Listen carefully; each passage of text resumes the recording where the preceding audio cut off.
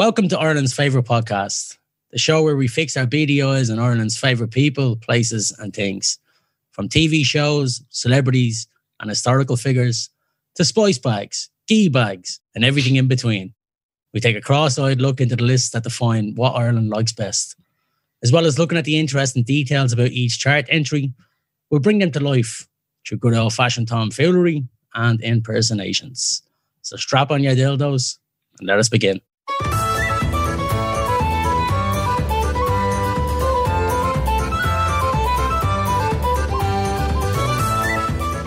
This week's topic is the most watched television programmes of 2020 in Ireland. Firstly, a big thank you this week to TAM Ireland, that's TV Audience Measurement Ireland, for making these figures public. We'll be jumping into the top 50 list, counting down the top 3 most viewed programmes, intercut with some of our favourite picks from the rest of the list. But first, allow me to introduce myself. My name is Paddy, and seeing as we're discussing Irish television today, I guess you could call me the Brian Dobson of this podcast. Reliable, reassuring, eminently professional, but with an unfaltering wit and good-natured charm at all times. And of course, the voice you heard just before mine there was my friend and co-host. And in a similar way, he could be compared to Miley from Glenroe. Quick to anger, dishevelled in appearance, but still a lovable, old, cute hooer all the same. It's Jono. Jono, how the hell are you? I'm fantastic. I'm feeling like Miley. I'm in the gutter, but I'm looking at the stars, Patrick. Yeah, we all know we had a tumble in the hay. It was an enjoyable experience. And I hope some of the television we discussed today will be half as dramatic and controversial as that famous episode of Glenroe. What could be? Maybe the Twin Towers?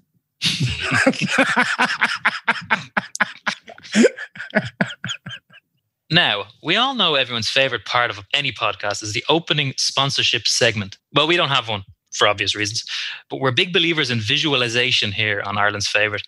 So, with this in mind, and with the hope of one day attracting a real sponsor, I'm going to hand it over to this week's sponsor, Carol's. There's nothing better than heading hungry down to the kitchen at lunchtime to grab yourself a tasty Carol's ham sandwich. And as you butter the bread, you look fondly at your Carol's leprechaun souvenir. And just as you finish that last bite, how about washing it down with a smooth Carol's 100? Carol's. We make loads of fucking things. Wow. I don't know if I think you might have gotten the wrong end of the stick there, Jay, about what Carol's do. Why? I don't know if they're necessarily Carol's ham, Carol's cigarettes, and Carol's authentic Irish shit is all the same company. What? It has to be. It's the same name. Carol's make everything, Patrick. Carol's make life easier.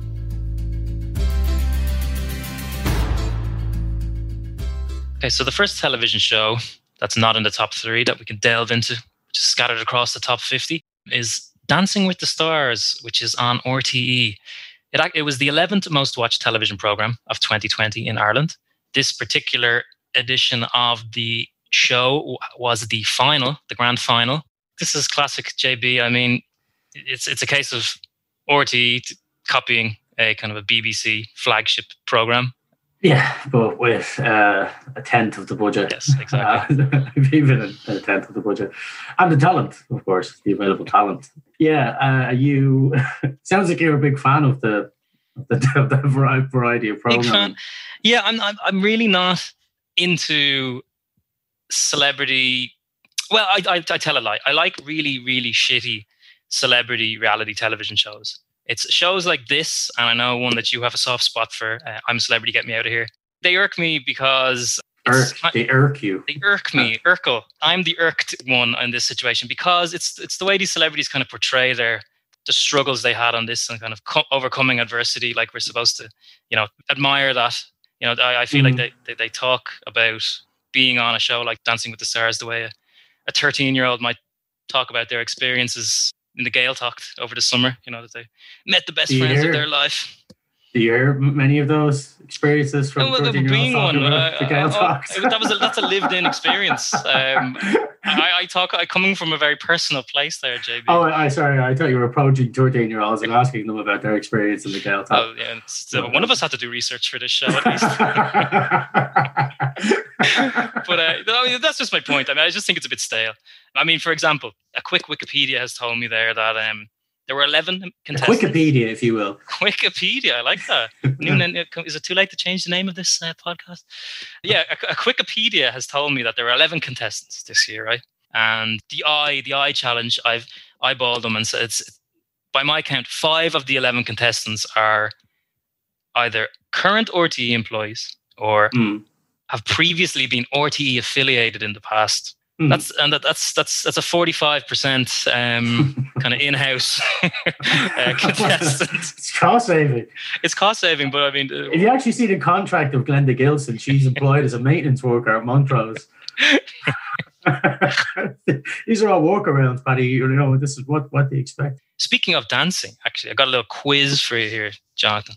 Keep you on your toes. Dancing with the Stars. Okay, there were 14 dance types throughout the last year's series. No, I'm not going to ask you all 14 here, but can you name 5 of the dance types that are on Dancing with the Stars? Wait, ballroom? Okay, I should be more prepared than this. Ballroom. I'll give you that. It's classed here as a contemporary ballroom, not to be confused with classic ballroom. You're a classic. Futuristic ballroom. You're ancient ballroom dancing. Dinosaurs. Do you not remember that? They did that. Yeah. It was an offshoot very little Jurassic arms, Park. though. They're not the most... Who's leading not the most that one? graceful. Yeah, exactly. Take my arm. Yeah, possibly still millions of times more entertaining than the show ever will be. That is actually you might want that. Get that down. Like, send that over to RT. Okay, so I'll give you a ballroom. So ballroom. I'm going to say samba. Samba, yeah, boom, nailed it.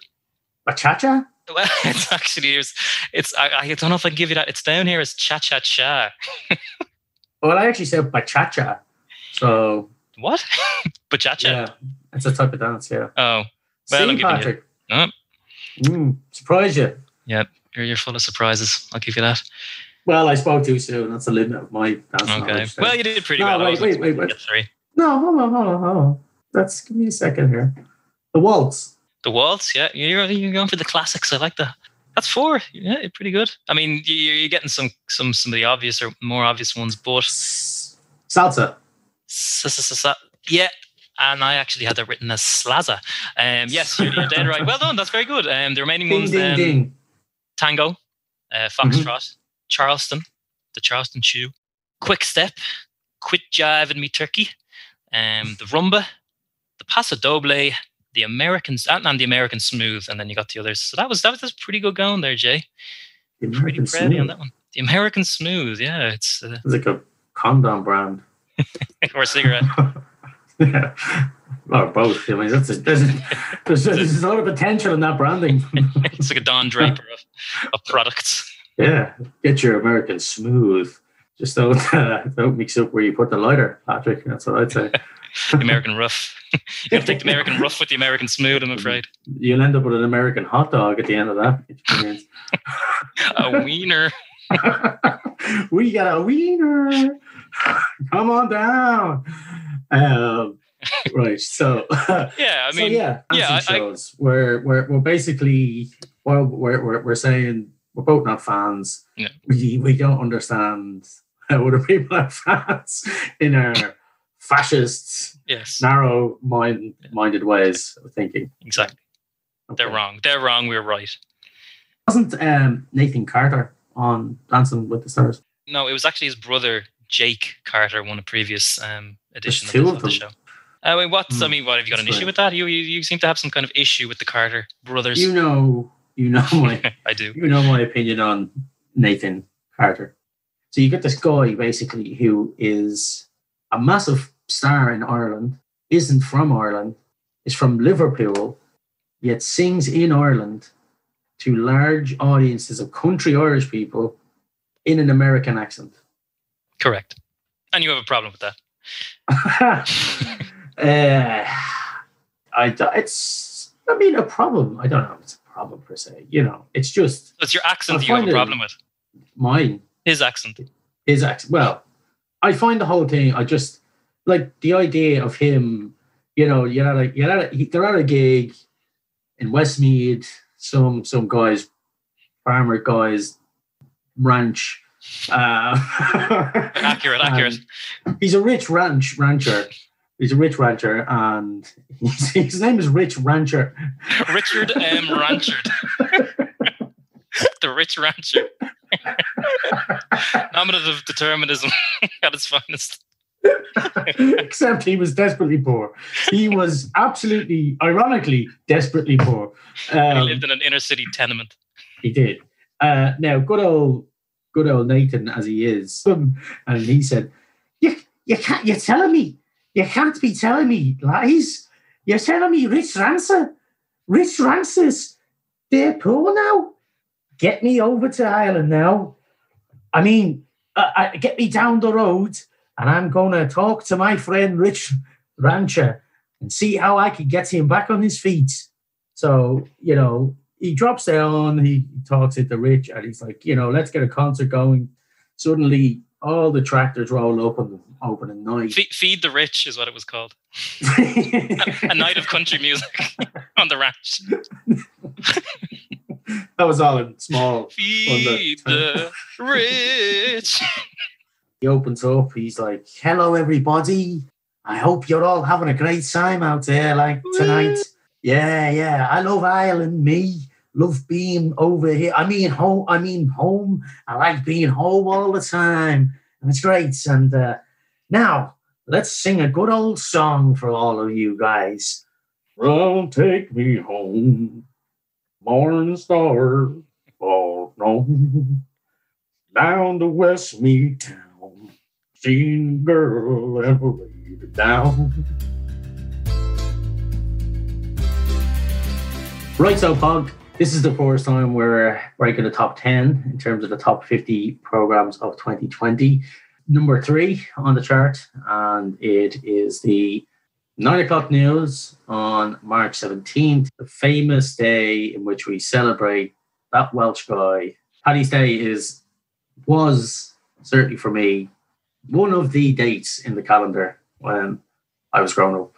As in, I could be wrong here, Paddy, but it was a day when I got quite drunk, and I think that might be the same for yourself. What is your own experiences? I think there's probably nothing too shocking and too revelatory in a couple of guys in their early 30s whose association with our national day would be getting absolutely shit-faced on a street somewhere or a field somewhere or a house somewhere.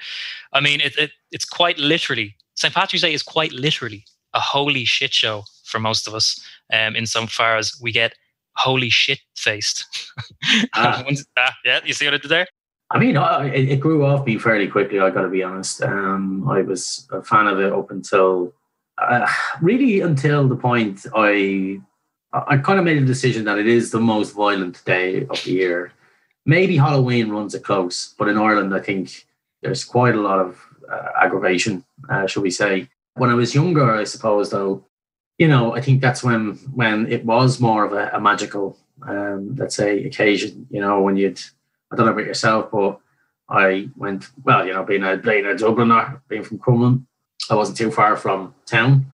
And yeah, I went quite regularly actually to the parade when I was a kid, and my dad would obviously drove me on his shoulders to watch the magical and, you know, wondrous cheerleaders from America do their thing going down. In the lashings of rain. In the lashings of rain. They've come over from Chicago expecting it to be, you know, Utah. a nice spring day. It's funny you should mention that, because I'm obviously not from Dublin, which may shock all of our listeners. I'm from Wicklow, because there was a parade in Bray. It's not around anymore, I believe. And I walked in it one year. Would you believe? I was that Utah, you know, cheerleader for one year, maybe 1999, 2000, maybe something like that. I walked. I was proudly marching as a member of the Enniskerry Beaver Scouts, Cub Scouts, whatever. the Enniskerry Beaver Boys. EBB. Well, look, Patrick, you got the legs for it. Certainly. I do. I did then as a nubile young boy. marching down once again in the last rain. So yeah, like I mean, St. Patrick's Day is the day of drinking, the day of the parades when you're a kid. But of course, we'd have to give a more than cursory mention to the man himself, and your namesake, St. Patrick. Actually, don't know what his second name is, but I presume it's Shamrock, Ireland. It's probably Jones, no? Patrick Jones, yeah. I've come over on a flight a Ryanair flight. See how you're doing over here. I'm trying to find Delilah.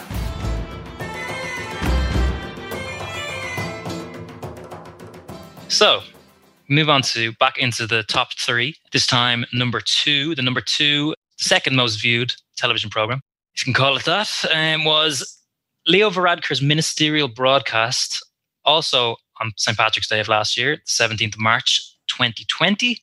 Yeah, so it was one of those times. It was one of the first, I believe it was the first of these kind of Taoiseach announcements. We were still kind of in the early days of COVID at the time, so we really didn't know what was going to be said at each time. There weren't as many leaks. There was a lot of kind of fear. People were afraid at the time. So it came on at 9 p.m. on St. Patrick's Day. Leo came out and he said his thing. I mean, the speech itself, he actually didn't. I've looked back at it there and he didn't actually have too much specifics to speak at the time. I think this was more of a kind of setting a precedent of how the next few months were going to be. There was going to be more, we were going to learn more stuff. The public were going to hear more from the government over the next coming months as the situation kind of became a bit more clearer. Yeah, I mean, the speech itself was, don't want to sound like I'm giving too much credit. I mean, it was kind of a well-written. I think he came across relatively well. He was essentially just saying that it's going to be tough. The health service is starting to take its toll at this time. He's asking for people to kind of start being more considerate, try stay in. I don't believe we went into level 5 at this time, but it was kind of foreshadowing it. So that was kind of the background of the speech itself. Yeah, that was a good background context of that speech. No, I think you're right in saying it wasn't a plan kind of speech, a kind of detail-oriented speech. It was a rallying cry, a galvanizing moment, I suppose. And I think, as you will know, Pog, some people might get to know if anyone at all is listening to this, is that I wouldn't be the biggest fan, let's say, of Leo nor his party colleagues. But, I'm not one-eyed enough to not compliment somebody when they deserve compliments. And I think on that occasion, the speech was absolutely delivered very well, written very well.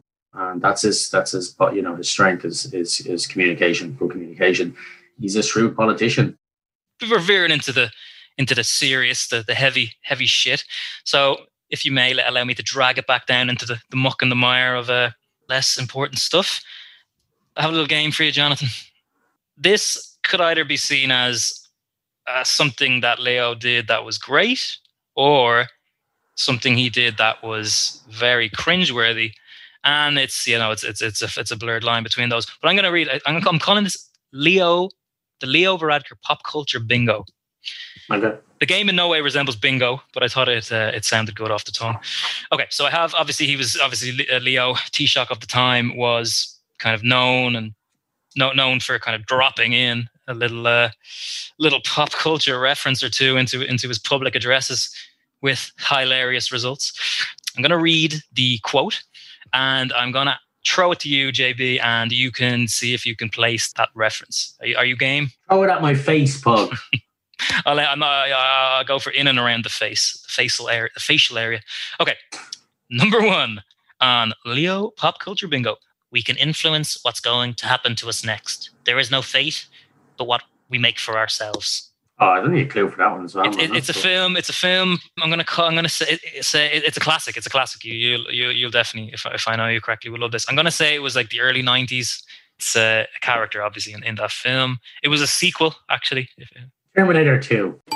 Ding, ding, ding! It was, yes. What? It was Terminator 2. Are you joking? I would never joke about Leo Varadkar Pop Culture Bingo. I wouldn't be so. It's a serious content. Terminator 2. John Connor. 2 more. This thrilling segment here.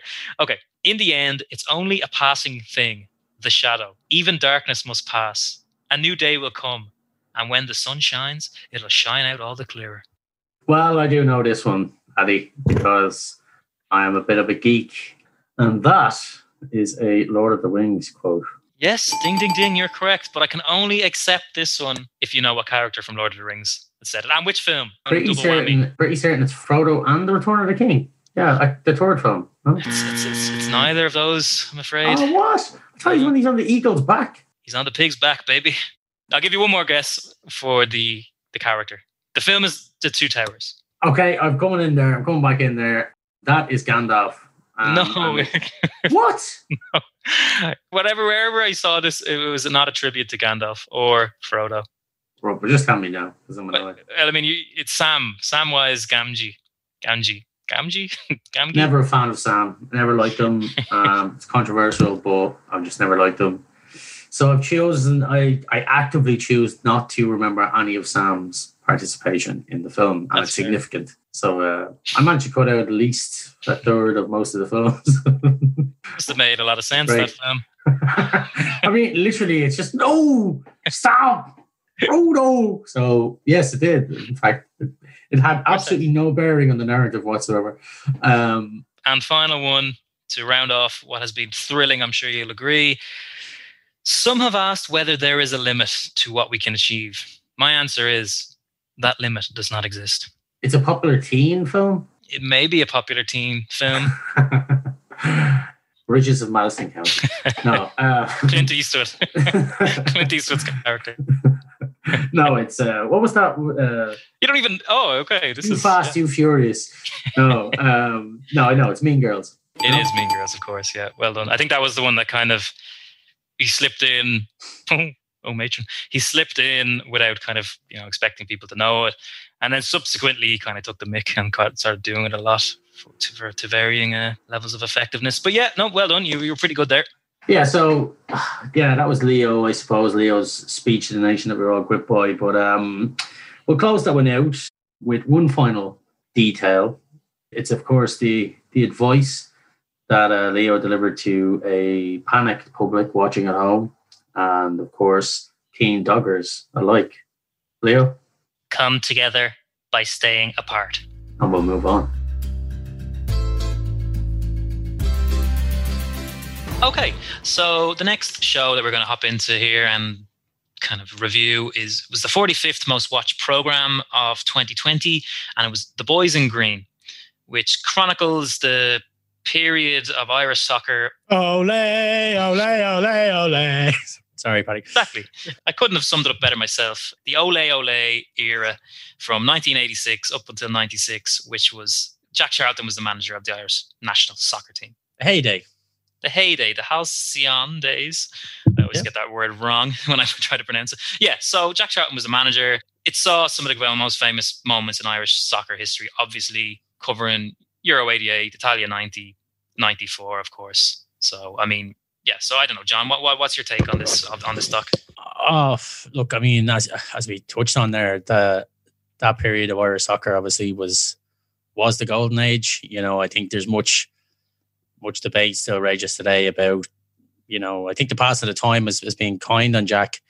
I would say maybe up to about 10 years ago, perhaps, it was a big conversation between a lot of Irish football fans about whether that team could have done better. I know my brother, it's an opinion of with the squad that we had at that time, that perhaps with a more forward-thinking manager, we actually could have achieved more, which is, it's hard to kind of think about that when you look at today's performances, and you see the Irish team that we are at the minute. And, you look back at these videos of, Italia 90, whatever, and it's hard when someone says to you, oh, we could have done better. You feel like, well, could we have? But look, I think for me, we were the same age, Paddy, born in 89.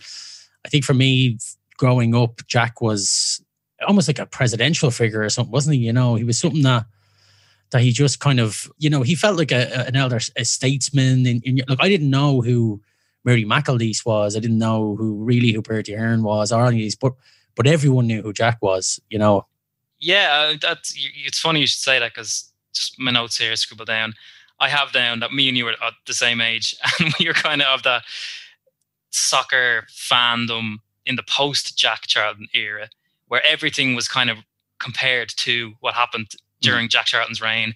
And I mean, the team probably was playing better football, but it was always old people, older relatives were saying how great it was back then. And Italia 90 was treated as this kind of religious event. It was like the greatest times of all time. And that was probably to the detriment of the team going into the post Jack Charlton era under Mick McCarthy, because it was always hanging over.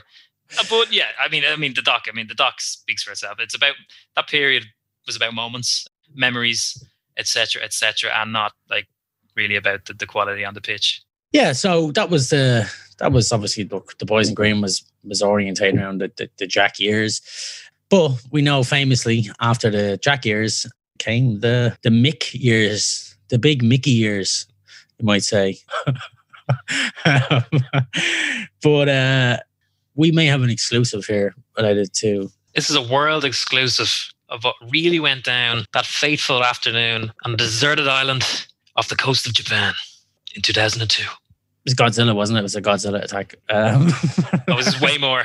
It's a lot more seismic than that. It's Saipan, yeah. So let's press play. Okay, I'll press play. Oh, Mickey-san, so funny. That's right. Did I ever tell you about that time I was in the bar with Pierce Brosnan, 007? Pierce Brosnan? That's right, James Bond. I can be your 006. Oh, 006 if you get mad. Oh, Mickey-san, so funny. Mick. Oh, here we go. What's wrong now, Robbie? Mick, I was over there. Me and Duff are playing heads and volleys. And, what do you mean you're playing heads and volleys? No bloody balls, kid. We are jumpers. We are Essex jumpers, all right? And we were there flicking her up. And next minute we seen Roy's just leaving the pitch. And he's shouting stuff to himself. What? Here, I can't follow you, Robbie. Here, Damien, what's all this about Roy?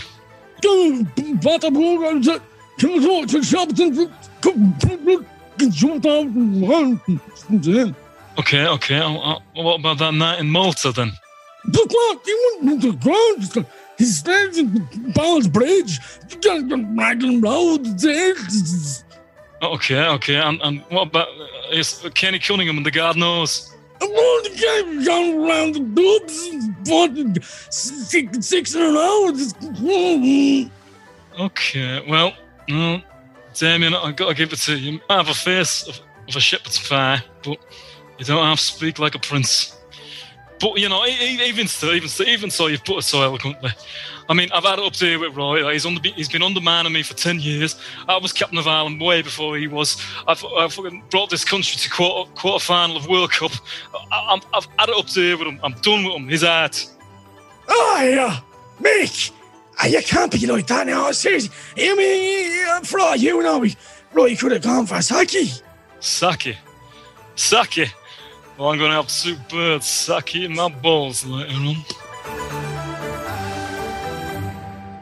Okay, so the next show that we're going to discuss was the 46th most watched programme of 2020, and it was Hunger, the story of the Irish famine, broadcast on the 30th of November on RTE. So, Jonathan, tell me, what were your thoughts? Tell me about the famine. The famine, Paddy, the famine. What is the famine? I've never heard of that before as an Irish person. Sorry, I don't mean to light of famine, I suppose. But no. No. The facts that we all know, it's obviously something that's very much driven into Irish students in school. We kind of, wherever we go in the world, I think it's one of those things that when we're speaking about British imperialism or whatever, it's never too far down the list of the first things we mention when it comes to atrocities. But it started in 1884 and I think it stretched to 1852. Excuse me, thank you. 1952 now. Maybe in a few counties. But by 1952, it's estimated that the population of Ireland had fallen from 8.4 million to 6.6 million. A million of those, I suppose, died of starvation or from typhus or other famine-related diseases, and the remainder obviously were, had emigrated as a result. And it's often, I suppose, credited with the reason why we have such a small population today, I suppose. I personally think that there is a lack of real knowledge about the famine in Irish people. Okay. Like in my schooling, whatever, 20 odd years, whatever, I was in school and then college. And I did history, of course, famously. History degree. Famously. Yeah. But I feel like they're probably skirted around the actual famine details. And I thought that this documentary does a very good job of colouring in, kind of filling in the kind of the knowledge gaps around what caused the famine, what happened during the years of the famine, et cetera, et cetera. So, and it does so in a very, I don't want to use like entertaining, or I suppose engaging might be a better word, because it's very well made, very well produced. Liam Neeson, yeah. I mean, come on. I mean, if you wanted to, what better man to lend gravitas to a production? Yeah, I did. It's not the first one he's done either, is it? I think he'd done The Rising maybe before that, was it? He did The Rising and Jonathan. Would you believe? What a great segue that is. He's got form here, has the Bailed Liam. I just have a few topics that he's done narration for before. Mm-hmm. The 1916 Rising, you're dead right. Martin Luther, the reformist Martin Luther. One about Ernest Shackleton, documentary about Ernest Shackleton. So yeah, obviously big topics, serious topics. Also something called A Winter's Star, which I can only assume is a historically accurate and very graphic retelling of the birth of Christ. Mm-hmm. So Mary and Joseph set off on their arduous journey across Bethlehem. You got a phone call from God. He said, I don't know where you are. I don't know what you're doing, but you've got my wife miraculously pregnant, and I'm now going to have to raise your child, and you better pay me some sort of maintenance support for doing these things. Exactly. So yeah, he's good at them. He's good at the old voiceovers. It's hard to imagine anyone else doing as good a job talking about the Irish famine. Because I think what would have happened if, say, a different Irish celebrity would have taken the wheel on this, and would it have had the same effects? Mm. I mean, someone like, say, Ronan Keating, maybe narrating it. If Ronan Keating narrated it, of course, it could have been called When You Eat Nothing at All. Story of the Irish family. Oh, I'm going to hell. I won't be allowed to go home ever. Maybe so. But no, I like that. I think it would be a fitting tribute to see Ronan sing on towards the Irish Sea, where our forefathers left many, many years ago. I mean, that's why they were leaving, because they knew what was singing. Yeah, there was an old woman. An old woman came down from Croagh 200 years ago and foretold, there will be a man. Now, obviously, all this is in ancient Gaelic, but there will be a man, and he will sing the voice of a new world and the face of a baby and the voice of a baby.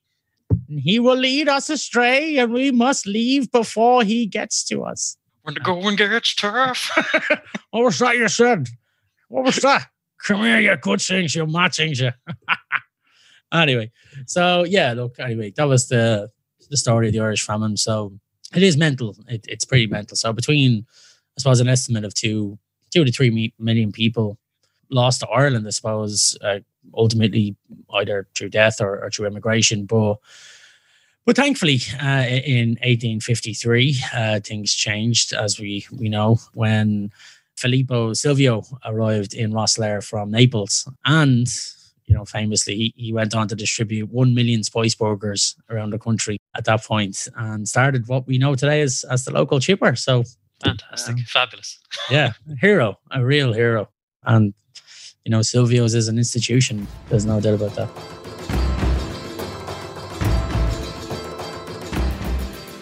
Okay, so we'll move on to the next topic, and that is, it's the number 1 entry on the chart of the most watched television shows of 2020. And look, I think if you sat there for a few minutes in your rocking chair, you'd get to the answer fairly quickly. Do you want to take a guess, Paddy, what that is? I'm going. Well, the fact is that I know. Well, I also know that stuff. But you're right. I would have guessed it correctly. So, and I won't spoil your moment. I won't spoil the big reveal. You're pulling the magician's curtain up. You're like that bloke in the early 2000s who ratted out all the magicians. And, with a mask on it. Yeah, with a mask. I love that show, man. It's the late Paul show. Who is this man? Wearing a gimp mask. Yeah, don't think that would go down too well. Okay, so it is the Late Toy Show. You're absolutely correct. And it was broadcast on the. So a few facts before we get into the discussion. It was broadcast on the 27th of November 2020 and had 1.7 million viewers, which is obviously massive for Ireland. It started in 1975. Yes, that is a long show. I thought it was long watching it. Well, fucking 40 odd years. So yeah, look, it's been running for 46 years. It's an institution in Ireland. We all have our opinions on it. I suppose I'll ask Patrick's first before giving my own. What are your thoughts on the toy show? I mean, it doesn't really the Late Toy Show doesn't really do it for me, and I haven't in my adult years. I've never really seen like what everyone else is seeing, and I feel a bit press ganged or pressured into enjoying it every year. Yeah, but okay. So look, I have nieces. I have one nephew, and I buy them toys. They're young, so I buy them toys. So it is good. It's informative, I suppose. I also think that children don't enjoy it as much as I think the kids like the hype going into it, and so like get the goodies in, yada yada. But it's really long. It's on late, and I find like in my own nieces, they kind of watch it for the start and then more or less give up on it. And I think I did the same as a child myself. So it is just the adults end up watching it. That's what I think.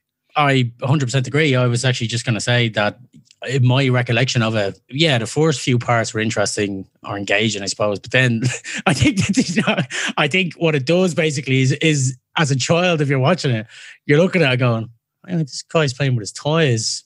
Actually, I have toys. Maybe I'll play with my toys. And then you end up just like sitting in front of the television while the grown-ups watch it and you're just actually playing with your own toys because you've been inspired by the toy show, which, that's a good thing, I suppose.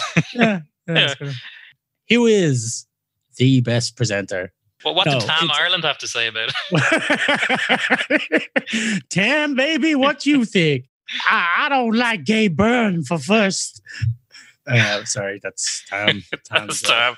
Tam is so sassy. Tam is a sassy lady. Sassy corporate entity. Corporate pawn. Tam. Yeah, so who do you think was the your opinion? Okay. Who was the best presenter? Because let's be clear as well. We are a generation which has had all three.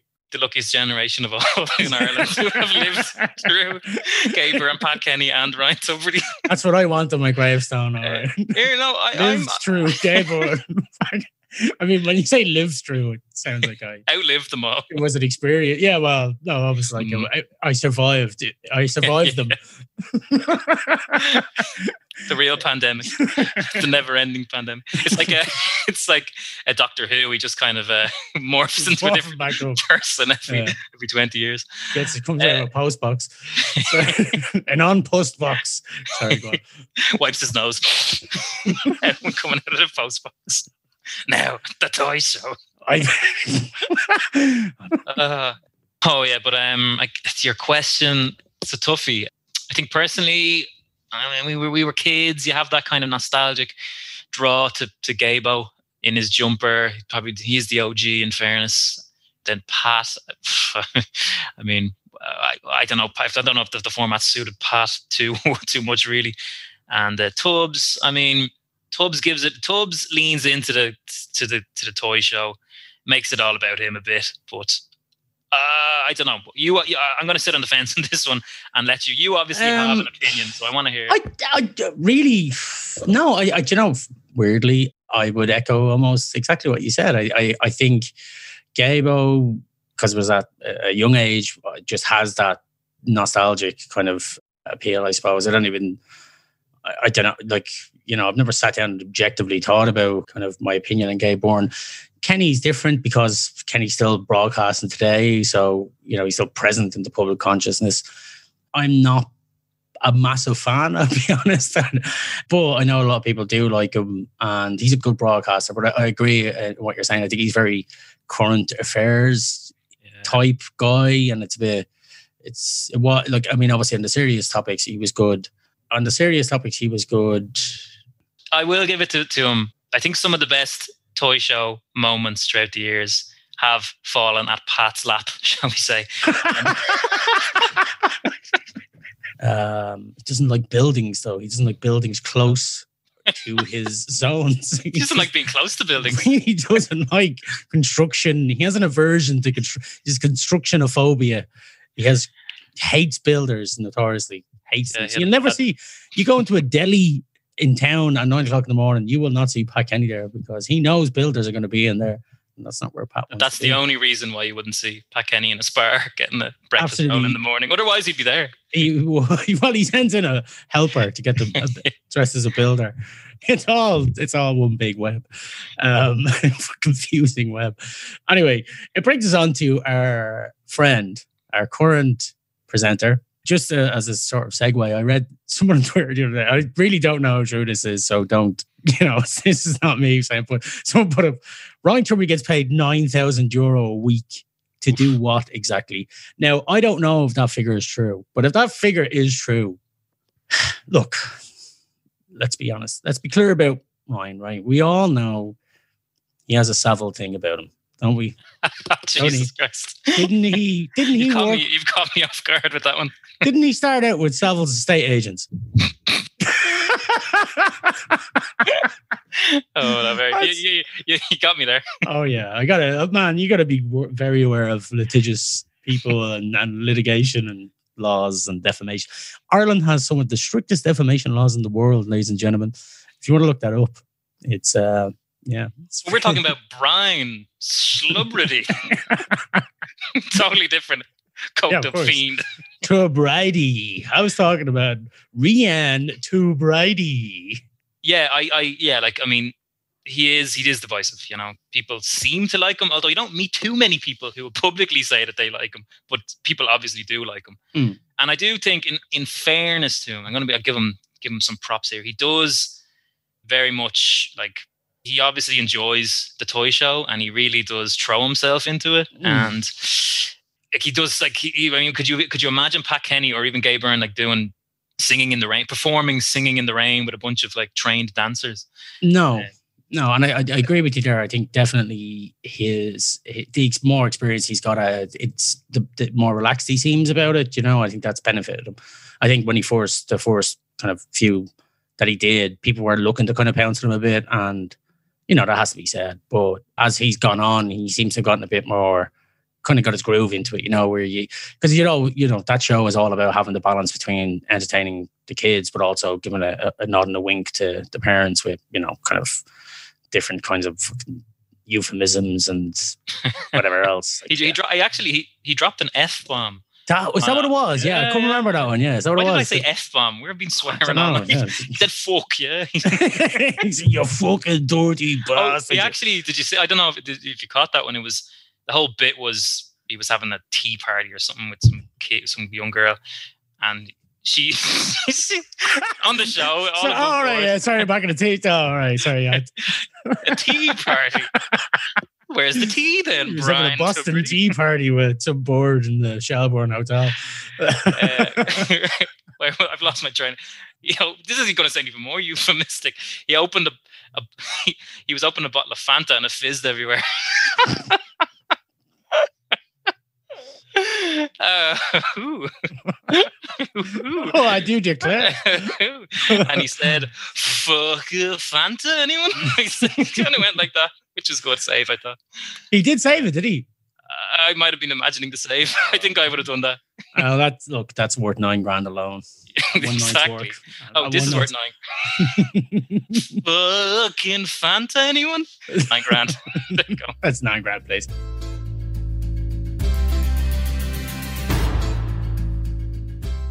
So now we've reached the end of today's podcast. I hope you all enjoyed listening to it as much as we did making it. Jonathan, have you got any final thoughts? Just that, yeah, I certainly enjoy myself, Patrick. I'm sure you did. Really need people's feedback and support. Yeah, I'd like to just echo that sentiment. Your support is very much appreciated. Actually, Paddy, speaking of support, one last surprise. So leading us out tonight, ladies and gentlemen, we have Michael Caine and Bobcat from Police Academy Films. We had some laughs. We shot the shit. Now we've come to the final bit. Thanks for joining us today. In a very special way. We hope you had some fun with us. Beside a weirdo on the bus. So we're leaving for last. See you again. On Ireland's favorite podcast. It's podcast.